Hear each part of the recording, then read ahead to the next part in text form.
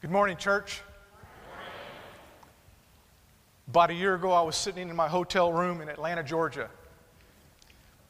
I was shaking my head and I was saying, what am I doing here? I just came back from the first day of a negotiation training session, a week-long negotiation training session. I had been to many training seminars in my business life, but this one by far was the most interesting one I've ever participated in. The trainer started off the meeting by tossing assignment module, almost flipping it at me with a look of disgust on his face. He proceeded to tell each of us in the class that no matter what past training we had, we were trained incorrectly. That's why our companies had sent us there. And he said we probably cost our companies a ton of money over the years. Then he stared right at me. He said he always knew one person in the group would wash out. And that typically was the oldest in the group because they thought they knew better than him. Well, I looked around. That was me. Everybody was probably in their mid-30s or younger. The trainer then proceeded to tell us that the training would be boot camp style, and there are only winners in negotiation. The rest are losers. And the goal of negotiation was not only to win, but to win big and make sure the other side lost bigger. Take all you can while you can, leave no prisoners. I have to tell you, that day, those young professionals mopped the floor with me on negotiation training. See, they bought into that training that day. I was still trying to figure out what just happened. I was trained in the old school way of win-win negotiation, where all parties come away with something gained. It made me think how so much has changed regarding how we approach each other today. As I sat in my room licking my wounds from that first day, a scripture kept popping into my head. It was from Romans 12:2. This will be familiar to this, from where Paul is telling us, do not conform to the pattern of the world, but be transformed by the renewing of your mind. Then you'll be able to test and approve what God's will is, his good, pleasing, and perfect will. In that chapter, what Paul's telling us is to be holy, pleasing to God. Be sober. Don't think more of yourself. Show mercy. Love one another. Don't pay bad with bad. Pay with goodness. Don't conform to the world.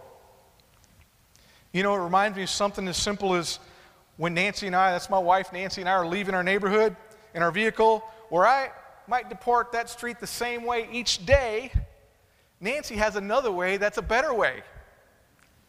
And for some reason, my way is the wrong way. But let's not jump on Nancy, because on that same trip, she's taken the time to program in her app how we're going to get to our destination. And I proclaim without any sensitivity that I know a better way. We don't need no stinking Google map, because I've studied the map beforehand, and I'll get us there since I'm the master of discovering new ways of travel.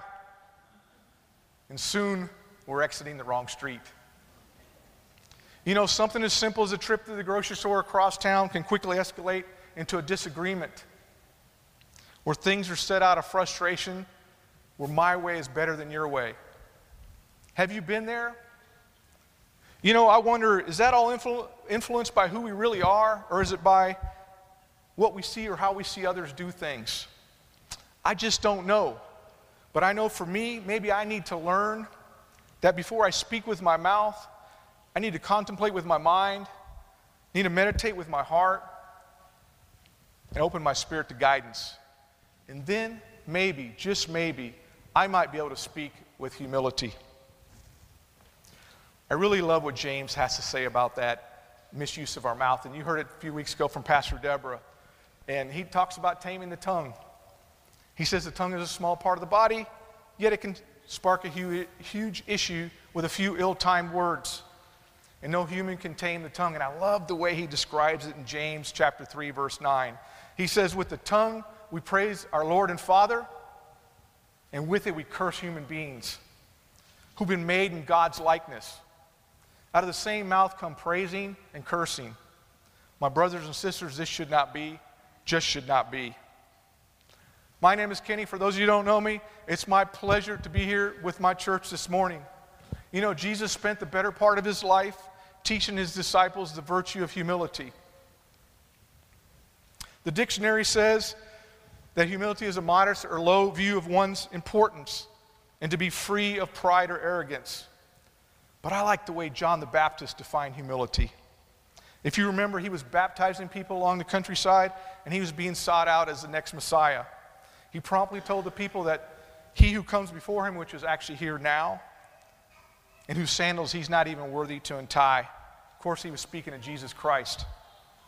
And a familiar scripture that captures the essence of humility comes from the book of John, chapter 3, verse 30. He must become greater, I must become less. And I really find thought-provoking how C.S. Lewis describes humility. He says humility is not thinking less of yourself, but in fact it's thinking of yourself less. That made me think that our humility doesn't earn the grace of God. Humility merely puts us in a position to receive the grace that God freely gives. So how do we make God greater? Let's focus on the greatest commandment. In Matthew 22, 34 through 40, we know this scripture. This is where Jesus silenced the Sadducees, and the Pharisees want to catch him, and they ask him this question, "Teacher, which is the greatest commandment in the law?" And Jesus replied, "Love your God with all your heart, with all your soul, with all your mind." It's the first and greatest commandment. And the second, he says, love your neighbor. And he says, all the law and prophets hang on those two commandments. I was recently given a book by a good friend, by Stephen Harper. It's called The 5 Marks of Methodists. I recommend you read that. It's based on the writings and teachings of John Wesley's book, Character of a Methodist. And one of those 5 marks says that a Methodist loves God. That in order to truly love God, we must set aside our egos, and God's love begins to permeate our hearts through the Holy Spirit. That's that agape love he spoke about. That's unconditional and unending for each of us. You know, the distance between your brain and your heart is about 16 inches. Yet sometimes it takes years or a lifetime for the words we read and study eventually to flow into our hearts. Yet if we could take what we learn in our mind and we study and let it marinate in our heart as passion, we'll see not only our lives transformed, but those around us. And those words we read in the Bible, they become the leap off the pages into action that changes and transforms lives. Just as God had always intended, in the way James so appropriately said it in the book of James, chapter 1, verse 22. Be doers of the word, not just hearers of the word. And if I could add, not just readers of the word. So I offer, before we truly can speak with humility, we must learn to think with humility. Open up our mind to receive what God says is humility, and lead with the wisdom of God. So how do I think with humility? Well, perhaps I need to start with avoiding a common ailment that afflicts me, and I'm not sure if it afflicts you, but it's called inflammation of the judgment joint. This is when we believe we are God, is when he reminds us that we're not. This is where I begin to judge people. And when I judge people, I don't accept God's grace in them. I don't value them. I don't value their beliefs or their convictions. And I indict that person without getting to know them. And I think I'm better than them. I'm going to go back to James, what he says about that. In the book of James, chapter 4, verse 11. He says, brothers and sisters, do not slander one another. Anyone who speaks against a brother or sister or judges them speaks against the law and judges it. And when you judge that law, you're not keeping it, but you're actually sitting in judgment of it. There's only one lawgiver and judge, the one who's able to save and destroy. But you, who are you to judge your neighbor? So I offer a remedy for that ailment called inflammation of the judgment joint. Several remedies. Maybe I need to stop judging people. Maybe I can start with judging them less. How about we go there?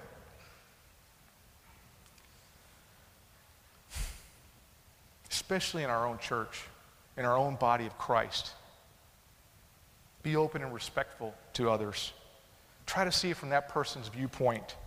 Not saying to change your values, your convictions, your beliefs, because that's how God made you. But maybe just listen. You know, I belong to several small groups with varying degrees of diversity in thought, inside and outside my church. But I believe God speaks through them, and I gain from sharing and discussion with them. But I need to practice listen, listen, listen. So now let's talk about how do we think of ourselves less. Let's focus on that second commandment. In Matthew 22, it goes to 39. We talked about love your God with all your heart, with all your soul, with all your mind. Now the second is love your neighbor as yourself. From that same book, 5 Marks of a Methodist, it's based on John Wesley's book. One of those 5 marks says that a Methodist loves others. That in order to love others, we might need to lower the walls of our identity just enough, not necessarily eliminate valid differences, but more importantly, not to let those differences become barriers to diminish our witness. Thank you. I like to call that finding common ground first. See, because if we go in with this popular saying is, we're just going to agree to disagree, we've set the bar of expectations so low, it doesn't matter what happens. But if we take the high ground, the common ground. I love the way Jesus shared humility in parables. And one of my favorites is Luke 14. This will be familiar to you if you remember. He says, this is where he tells us that it's inappropriate to take a seat of honor as an invited guest, but take the lowest seat, which will show the host that you're honoring them. For when the host sees that, they'll move you to a more prominent place. And he ends it in 14:11 where he says, for everyone who exalts himself shall be humbled, and he who humbles himself shall be exalted. We may miss out on grace if we suffer from this next common ailment that I suffer from. It's called been there, done that itis. Been there, done that itis. When I suffer from that, it's when I only look out what's in it for me. And I stop and I don't even think about the Christian influence I could have on someone else. Just the presence I might have, the presence of somebody sitting next to you today might have an effect. You may have an effect on them. When you have this been there, done that itis, here's what happens. Cynicism begins to harden your heart. And when that happens, the first thoughts on any initiative or activity is, here we go again. We've done that before. Don't they know it'll never work here? Why am I wasting my time and effort? You know, those were my initial thoughts when I went to that negotiation training class. When you have cynicism of your heart, your words become negative. Your actions are negative, and you speak with negative energy. I'm going to go to Paul. He tells us what about that in Philippians 2:1-4. Therefore, if any encouragement from being united with Christ, if any comfort from his love, if any common sharing in the Spirit, if any tenderness and compassion, then make my joy complete by being like-minded, having the same love, being one in spirit and of one mind. Do nothing out of selfish ambition or vain conceit, rather in humility value others above yourselves. In humility, value others above yourself. You know, a remedy for that might be, I need to be open to ideas, new ideas. Maybe regain my curiosity. Maybe be open to learning something new. Although I believe I have a better way to navigate than my wife Nancy, perhaps her way just might be a better way. After all, it might get us to the same place anyways. And certainly, most certainly, I could learn some new negotiation techniques that not only will benefit my business life, it will benefit my personal life. When we have the cynicism of our heart, we have to ask God to soften our hearts. The only way I know how to do that, church, is I go find outreach or mission to plug into. Because when you're thinking about the other guy and you're going out and serving the other one, you take the attention off yourself. And your heart will begin to soften. I guarantee you that. And then I need to learn to trust again. And most importantly, I need to remind myself that God loves me just the way I am. I offer that before we truly speak with humility, we must learn to live in humility.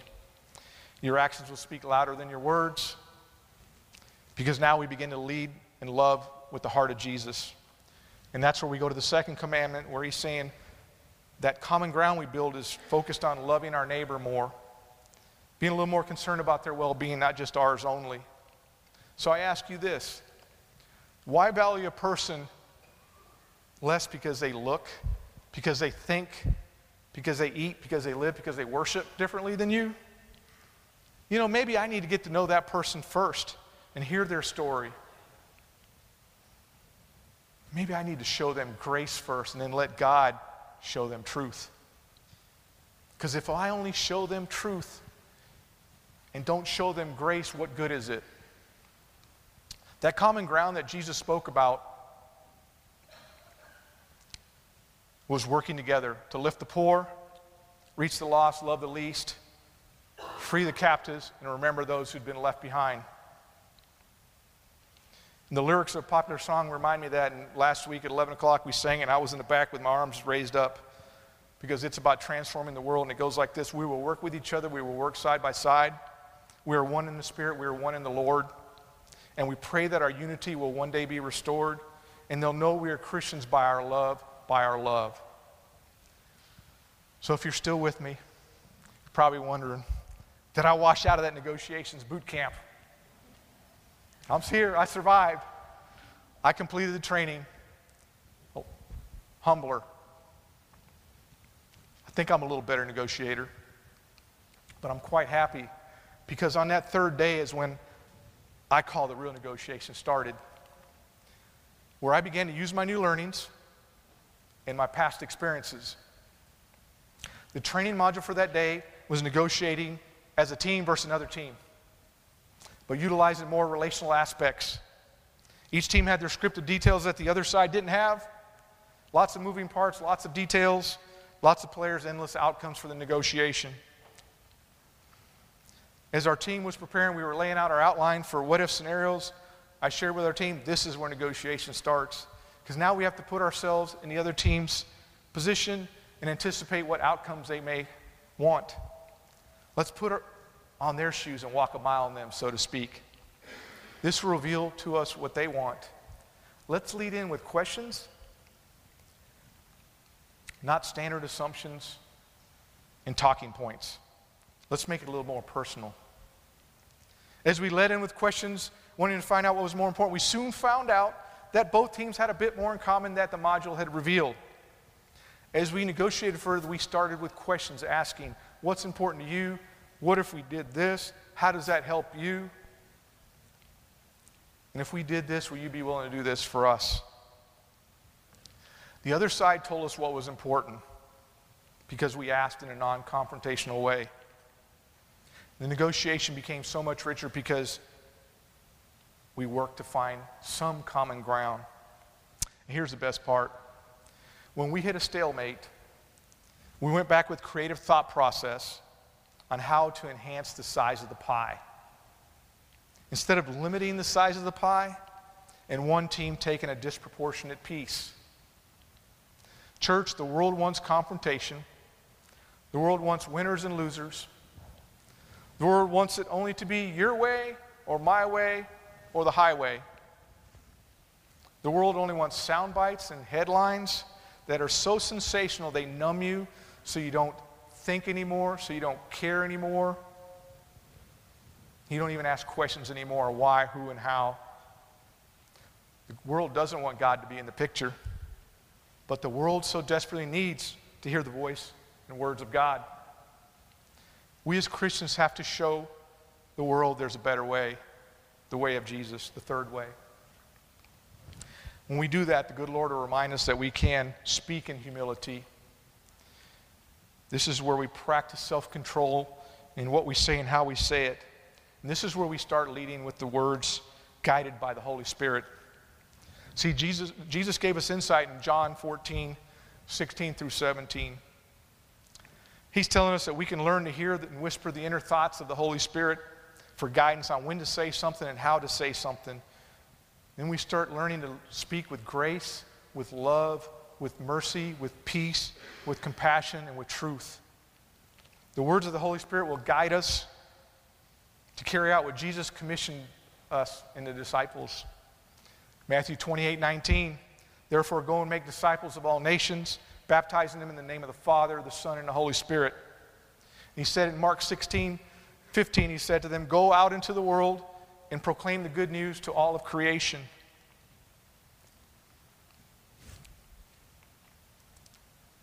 It's why each of you is sitting here today. Somebody, somewhere, somehow proclaimed the good news to you. Somebody, somewhere, somehow showed you the next step in your walk in discipleship. Why not share that same good news with someone else? Church, it's our privilege to share our story so we can plant seeds of faith. But I'm going to take some pressure off of all of us. That's all God wants us to do, because He said He'd do the rest for us. Mind, soul, and heart. The noise of everything going on in our church, in our Methodists, in the world, in our everything, politics, whatever, it's not going away. It's always going to be there. It'll never change. And we don't know what tomorrow is going to bring, but I got to believe that the Lord and Savior instilled in us the two greatest commandments and wants us to lead out into the world, proclaiming the good news and making disciples for such a time as this. And it starts with love for God and no other God, and receiving that love, that grace that He gives freely, and then loving our neighbor. And when those words begin to soften our hearts, we begin to understand what Isabel read earlier on Ephesians 4, 1 through 3. I urge you to live a life worthy. Be completely humble and gentle. Be patient in bearing with one another in love. Make every effort to keep the unity of the Spirit through the bond of peace. If you bow our heads, I'll close with some prayer. God, creator of us all, we're in awe of how you managed to somehow make things work for your purpose. We hope and pray for unity in the Spirit in your most holy way, not our way. Use us or move us aside. The world needs to hear your words. If your will is for us to share these words, let them be spoken with humility through your wisdom, through the love of Jesus Christ, through the guidance of the Holy Spirit. And Lord, encourage us to continue to proclaim the good news. And if we have to, we'll use words. Amen.